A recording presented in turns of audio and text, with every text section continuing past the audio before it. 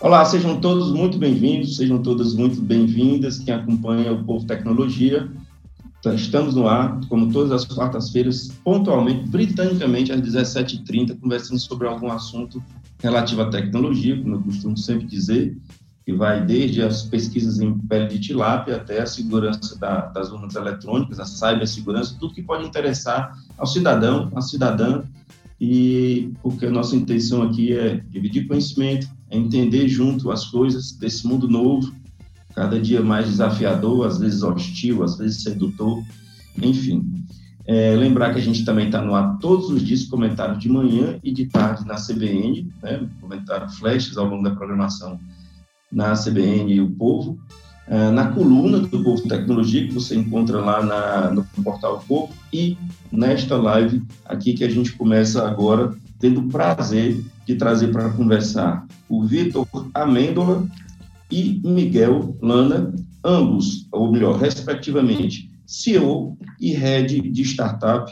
Eles são ambos da Techedge Brasil e é um prazer recebê-los. Vítor, Miguel, prazer estar com vocês aqui, tá bom? Bom, Hamilton, prazer é nosso, cara. Te agradeço aí pelo convite. Espero que a gente consiga trazer algumas informações, contribuir aí para o conhecimento da audiência, de todo mundo que está aqui com a gente. Boa tarde a todos, prazer. Prazer falar com vocês aí. Espero contribuir bastante aí nessa discussão aí de sustentabilidade, meio ambiente, tecnologia. Não tenho dúvida que vão contribuir. A gente vai já... queria começar com o Vítor falando o que é a Techedge, né? Se é brasileiro, se veio de fora, enfim, para a gente dar uma contextualizada, mas eu quero dizer para vocês o quão importante é o Brasil discutir a questão meioambiental, sem ideologia, sem paixões, mas como desenvolvimento mesmo, processo de desenvolvimento, utilizando de forma racional, mas visando um desenvolvimento. Então, Vítor, por favor, fala um pouquinho aí sobre o que é a Techedge e sua trajetória, por favor. Claro. Bem, a Techedge é uma multinacional, né? Ela nasceu na Itália, em Milão, em 2004. A gente nasceu com DNA de tecnologia, né? Como integrador de sistemas, preparando aqueles sistemas de gestão dos ERPs, né? Que a gente tem nas empresas. Desde então, a gente vem expandindo. Em 2008, o primeiro projeto, a primeira iniciativa até que desembarcou aqui no Brasil, seguindo um dos nossos clientes, inclusive, que tem sede na Itália. A gente tem por objetivo, aí, como cultura nossa, como DNA, apoiar os nossos clientes em várias áreas de assuntos, em várias disciplinas e também em diferentes geografias, né? Eu me incorporei, depois de alguns anos, aqui me incorporei ao grupo em 2015, né? E desde então a gente vem olhando, vem discutindo com os outros executivos aí de outras operações. A gente olha o Brasil, né? E é muito grato, eu sou brasileiro, a gente tem um amor danado à pátria aqui. Justamente a gente olha o Brasil como um mercado potencial gigante, né? A gente tem, apesar de todos os percalços aí que a gente vê, a gente debate dia a dia, mas a gente tem uma economia muito forte, a gente tem um povo muito forte e a gente tem um potencial gigante de crescimento, né? Então, é um mercado estratégico para a Techedge, né? Desde então, desde que eu me incorporei, a gente vem desenvolvendo aqui. No ano 2020, né? Agora a gente se perde um pouco no calendário em função dessa pandemia, está tudo março de 2020, mas em 2020 a gente reformulou, inclusive, o nosso portfólio globalmente para dar um foco muito maior na economia circular, em sustentabilidade. E aí, mais na frente, quando a gente for batendo um papo aí, eu vou discorrendo um pouco e tento também trazer como a gente contribui, né? Qual é a visão nossa como cultura de empresa, como uma consultoria que ajuda outras empresas, né? E tenta impactar naturalmente cada um dos ecossistemas que a gente atua positivamente. Só rapidinho, você está há quanto tempo na Techedge, Vítor? Eu estou desde 2015. Na verdade, eu sou resultado de uma aquisição de uma empresa brasileira, né? Eu me incorporei ao grupo em agosto de 2015. a gente começou, eu tinha startado uma operação aqui no Brasil, no Rio de Janeiro até, agora eu moro em São Paulo, mas isso era, na época era Rio de Janeiro, em 2008 também, coincidentemente, quando a Techedge começou a operação no Brasil. Final de 2014, a gente começou alguns bate-papos aí para tentar unir forças. E em agosto de 2015, efetivamente, a empresa que eu fundei junto com o meu antigo sócio foi incorporada à operação para ampliar justamente a atuação da Techedge no mercado brasileiro, né, para a gente ampliar o portfólio, para a gente entrar em novos mercados. E desde então a gente vem desenvolvendo o trabalho aqui. Ok. E o Miguel entrou quando na Techedge, Miguel? A minha história é um pouquinho mais antiga ainda. Eu entrei em 2012, né, vou completar 10 anos de empresa hoje. Entrei de estagiário, justamente para suportar esse projeto que a Techedge da Itália veio para o Brasil, né, nesse cliente que o Vítor citou. E aí vim construindo minha história aqui dentro até assumir essa área de startups, né, no ano passado, que é fruto basicamente aí dessa mudança de estratégia da empresa, de inovação e focar também nessas tecnologias de sustentabilidade e economia circular. Portanto, Vítor entrou em 2015 e você em 2012, não é isso? Isso, exatamente. Por que eu perguntei isso? Talvez se a gente olhasse para as empresas aí na década de 70, 10, 15 anos não mudassem tanta coisa. E aí eu pergunto o que era a Techedge, o que era a tecnologia, o que era o Brasil em 2015 para o Vítor e o que é hoje. E a mesma pergunta para o Miguel, o que era quando você entrou e o que é hoje. Quer dizer, o que se separa aí, o que separa da entrada de vocês no dia de hoje, 7 anos do Vítor e 10 anos do Miguel. Bem, vamos lá. Eu vou um pouquinho mais além, que é uma pergunta excepcional, Hamilton, porque é um exemplo que eu dou para o nosso time aqui constantemente, né? Quando a gente olha para trás, eu brinco que de 2000 a 2010 a gente teve, sei lá, 10 anos, aconteceram X coisas. 2010 a 2015 aconteceram, para 200 vezes um panorama, 200 vezes X. Em 2020, sozinho, a gente teve 2.000x, talvez, né? Então, eu acho que a velocidade... Imagina o que vem por aí, viu? Se continuar assim, olha o que vem por aí. É verdade. Então, se a gente compara, por exemplo, 2015, né, quando eu me incorporei aqui, a gente estava ainda num momento de muita sistematização, de automação de processos, de tentar conectar processos das empresas e fazer as coisas funcionarem, né? Primeiro, quando a gente olha 2020, né, vamos passar aí 5 anos, dar uma acelerada no botãozinho, a gente começa a falar, eu não preciso simplesmente fazer, eu preciso fazer de forma mais eficiente para eu me diferenciar, eu preciso fazer de uma forma mais responsável, porque não é mais sobre usar recursos, né, que nem a gente teve aí na Revolução Industrial, no nosso passado, com o aumento populacional, expansão, a gente tinha o uso de recursos de forma até predatória, vamos falar assim, né? Então, eu preciso consumir muito para poder crescer como sociedade, e hoje a gente está num momento em que a gente precisa usar os recursos de forma muito consciente, né? E aí justamente vem as questões, vem todos os acordos, todas as agendas de ESG, de sustentabilidade, para que a gente consiga crescer. Então, mudou muito, né? Antes era, vamos usar desenfreadamente para crescer, hoje alto lá, vamos olhar com muito cuidado a forma como a gente usa, que recursos a gente usa, naturalmente para ter eficiência, para ter operações sustentáveis, mas também para que daqui a 10 anos, daqui a 20 anos, as coisas aconteçam e as nossas próximas gerações tenham um ecossistema, né, um ambiente saudável. E principalmente essa operação possa continuar acontecendo, trazendo desenvolvimento sem destruir as cores do futuro, né?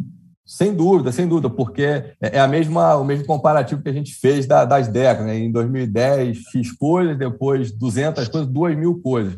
Antes a gente consumia recursos numa velocidade muito diferente também. Então, a gente tem uma progressão que ela não é tão linear assim. Então, se continuar nessa constante, né, nesse crescimento aí, na progressão geométrica, que é energia, petróleo e tudo mais, a gente acaba que não consegue, daqui a poucos anos, sobreviver. Já temos aí resultados até catastróficos, mudanças climáticas, impactos em muitas cidades e tudo, em função de tudo que vem acontecendo, né?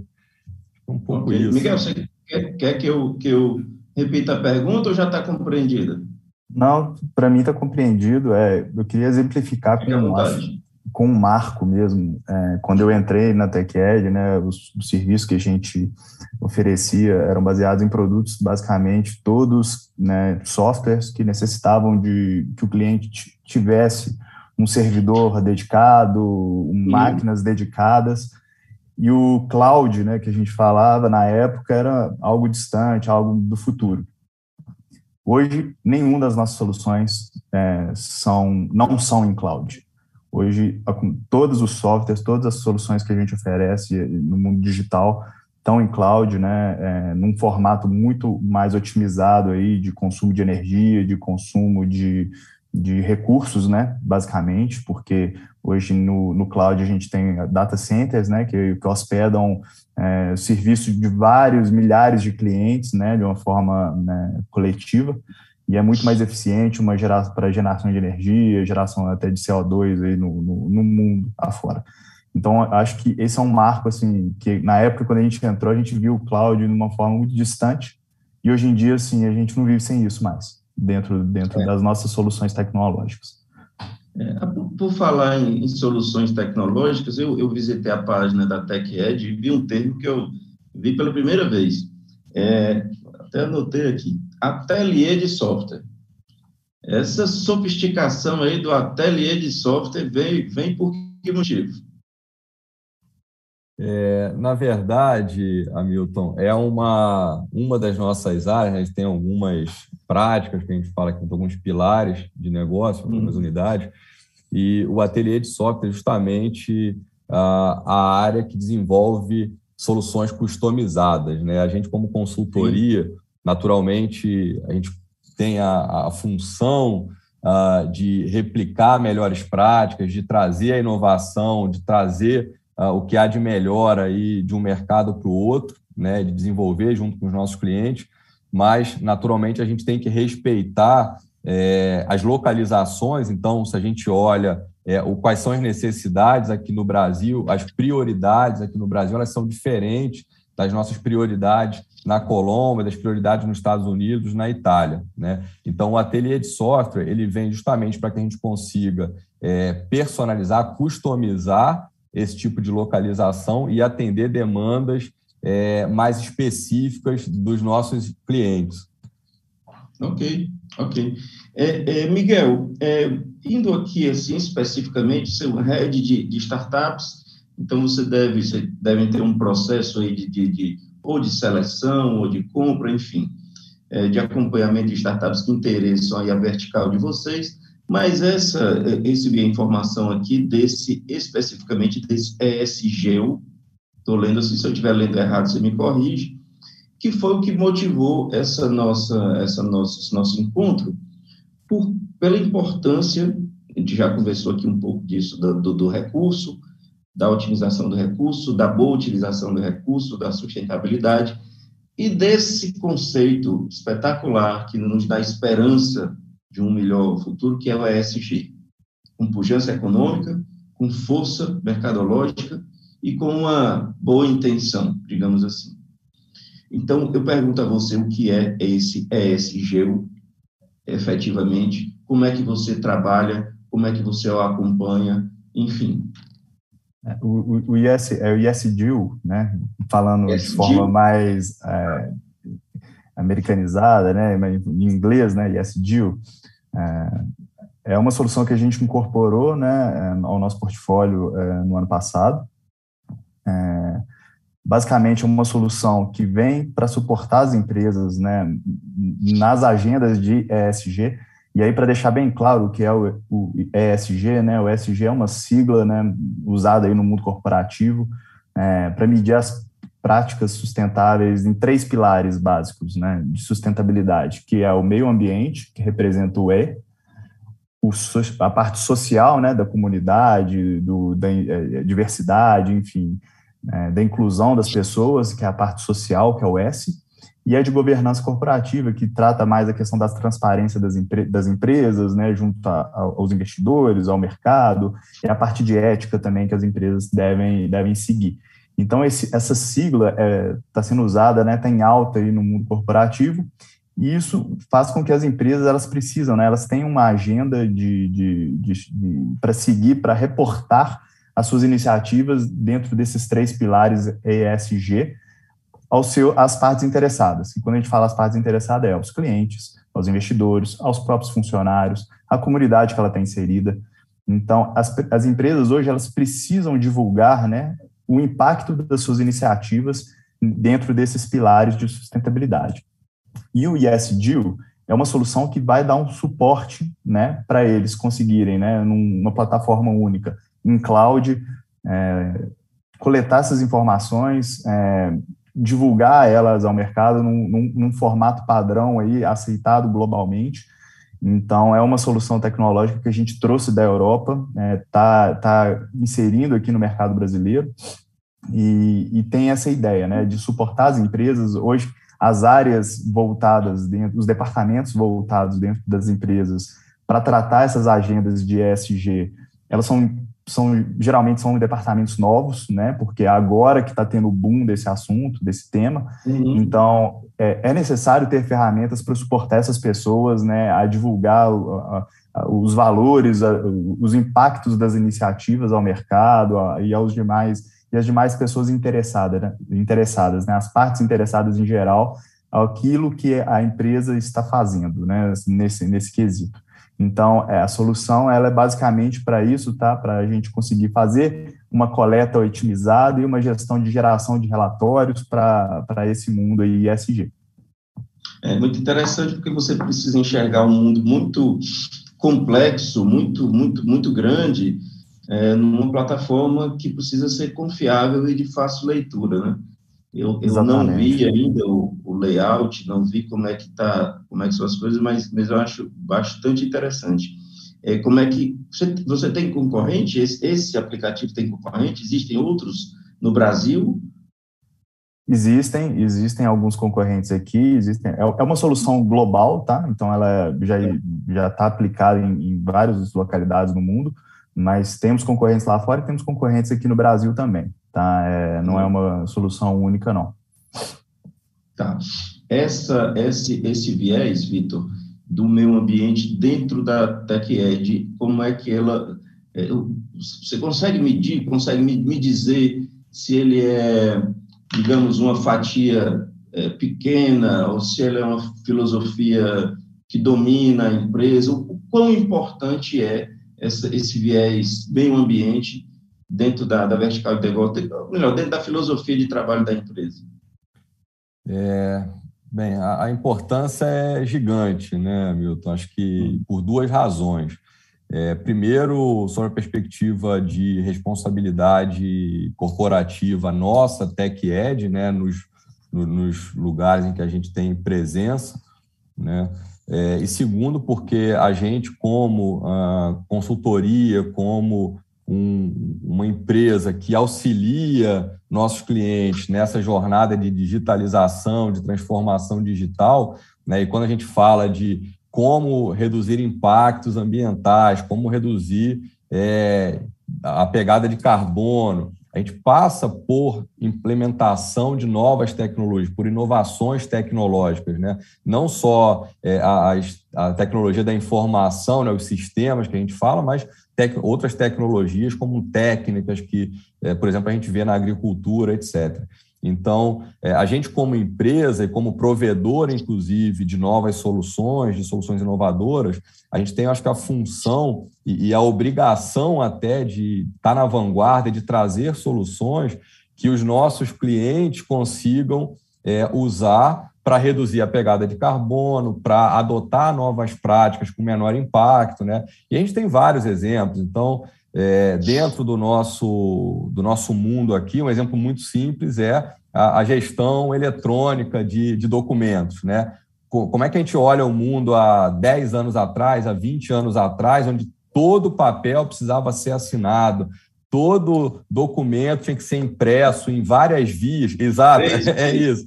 Em várias vias, passava por um monte de pessoas, tinha que enviar de um lado para o outro. Então, a gente não pode também olhar só a geração, a pegada de carbono, a geração de emissão de CO2 no carro que está transitando na rua. A gente precisa olhar que eu tenho um consumo e a maioria da geração de CO2, ela vem da energia, da produção de energia, né? Então, quando eu deixo de ter que gerar papel, quando eu deixo de ter que mandar um carro de um lugar para o outro para levar um documento para assinatura, eu estou ajudando a reduzir essa pegada de carbono, né? Então, esse é o nível de comprometimento que a gente tem, né, de ajudar os nossos clientes e ajudar os nossos mercados também. A gente está aqui no Brasil, a gente está em 14 países aí ao redor do mundo, né, a melhorar um pouco, né? Obviamente, a gente tem metas ousadas, né? Tem o Pacto Global, a gente, como empresa, tem metas bastante desafiadoras aí, internas também, e aí isso varia de um lugar para o outro. Quando a gente olha, por exemplo, aqui no Brasil, que é onde a gente está discutindo mais hoje, a gente tem um super foco no S, né, que o Miguel comentou há pouco, na questão social, porque a gente tem outras prioridades. Quando a gente vai para o mercado Europa, eventualmente o E do meio ambiente ele tem um peso maior, porque a gente também tem que priorizar um pouco as iniciativas.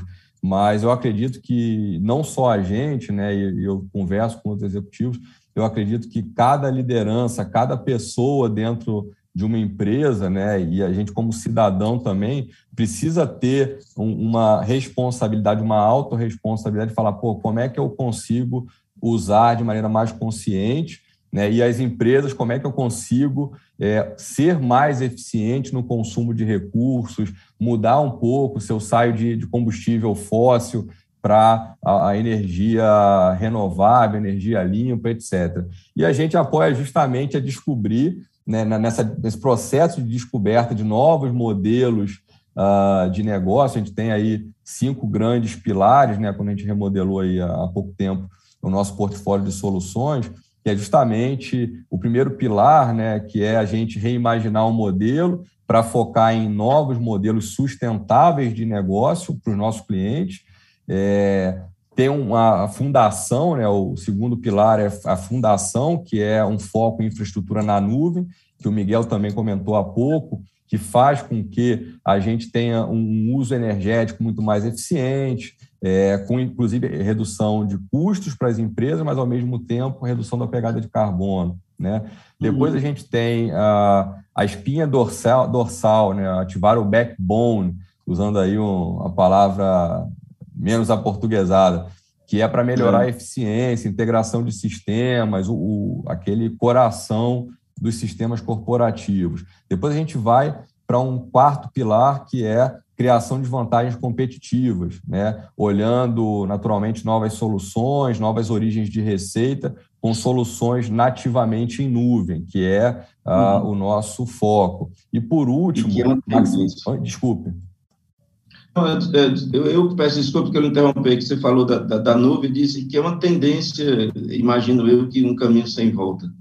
Não, sem dúvida. A gente tem números aí de mercado que dizem, o Gartner, por exemplo, diz que 85% das organizações não vão usar mais um data center tradicional, né? Aqueles grandes data centers próprios até 2025. Então, a gente vai ter que migrar para a nuvem, sim ou sim. É uma questão de racionalidade, né?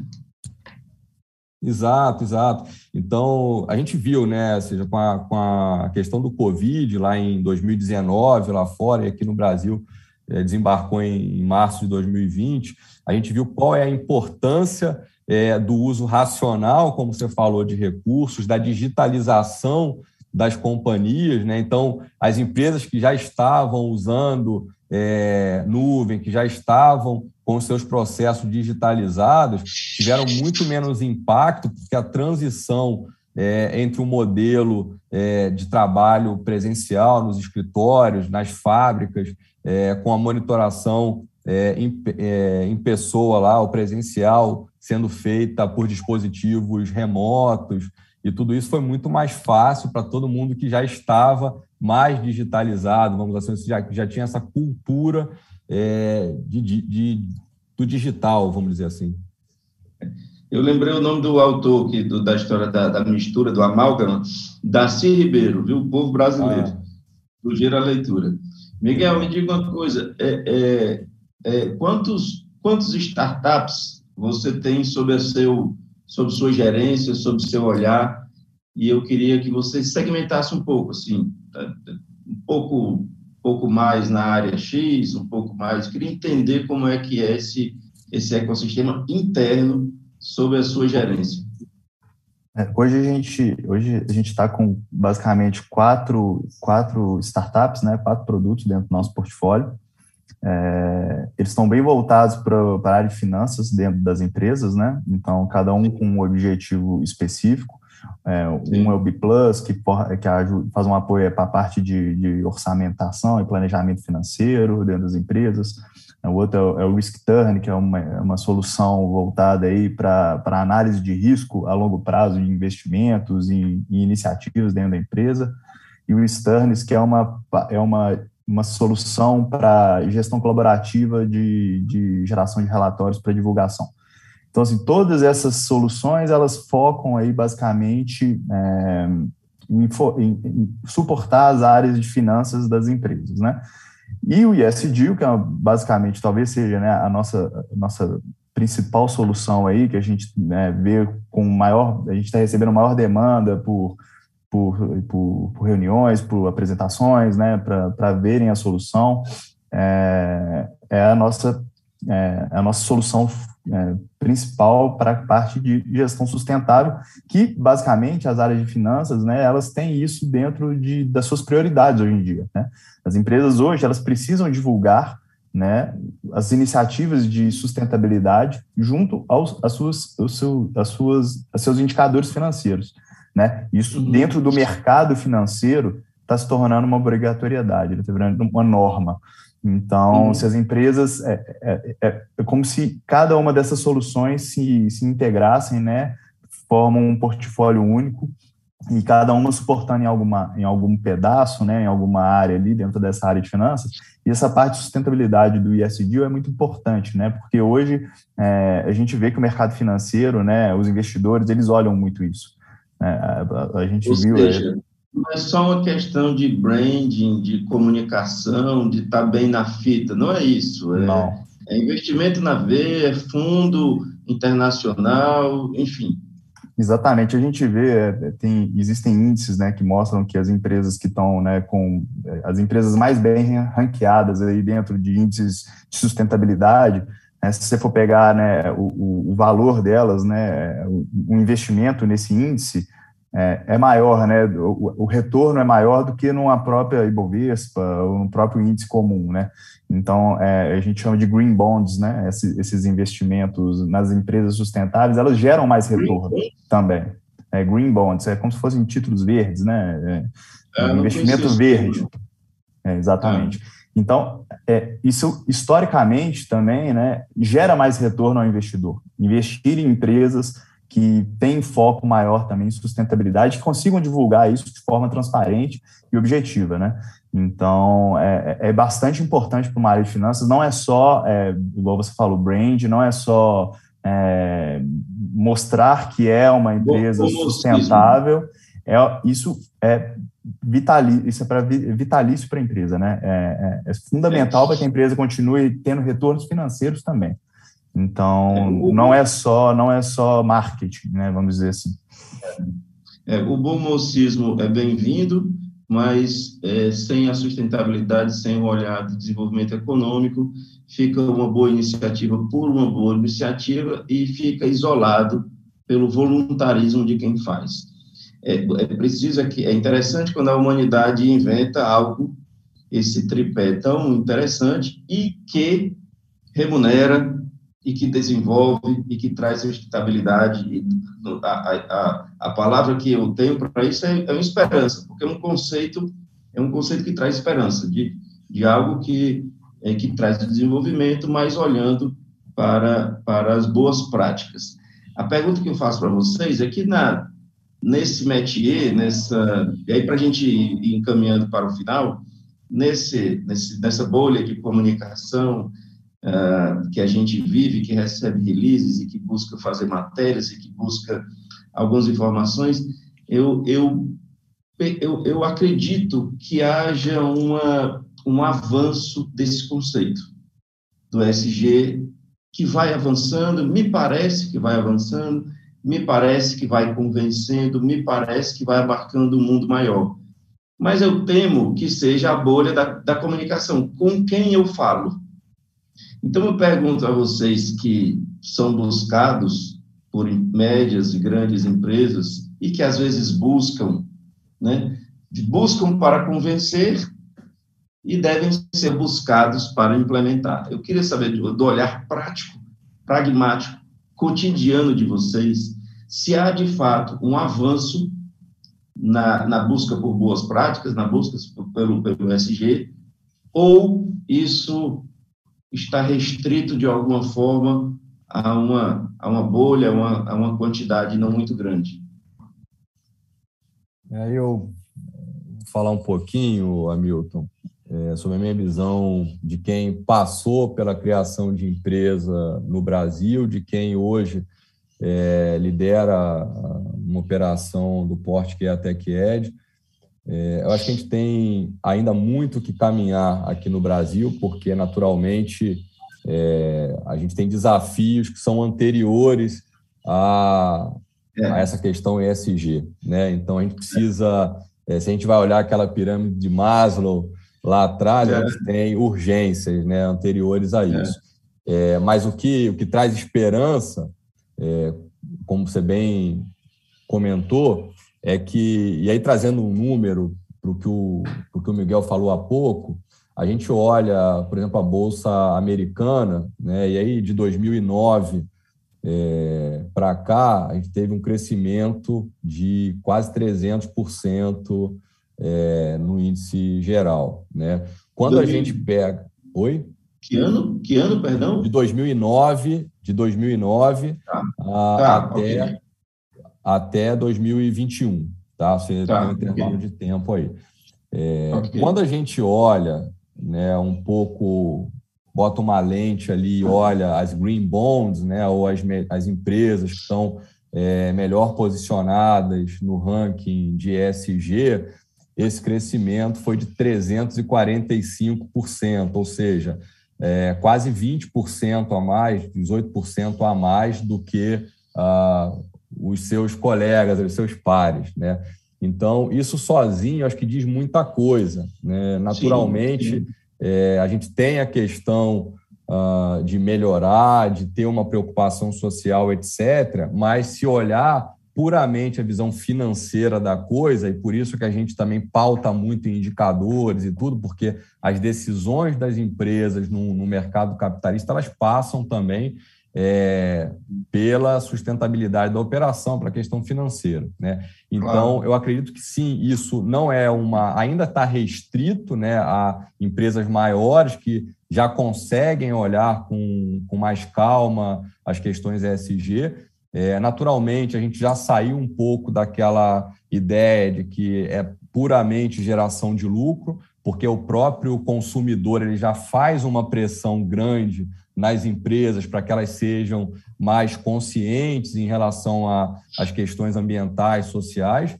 A gente tem regulações cada vez mais fortes para garantir que eu consigo ter boas práticas em todas as empresas, mas a gente tem sim uma limitação, né? Como você falou, médias e grandes empresas já estão ali, até porque o investimento ele está sendo disponibilizado cada vez mais para empresas que estão alinhadas às melhores práticas, e o que vem acontecendo é que o custo do capital para empresas com boas práticas ESG também é menor.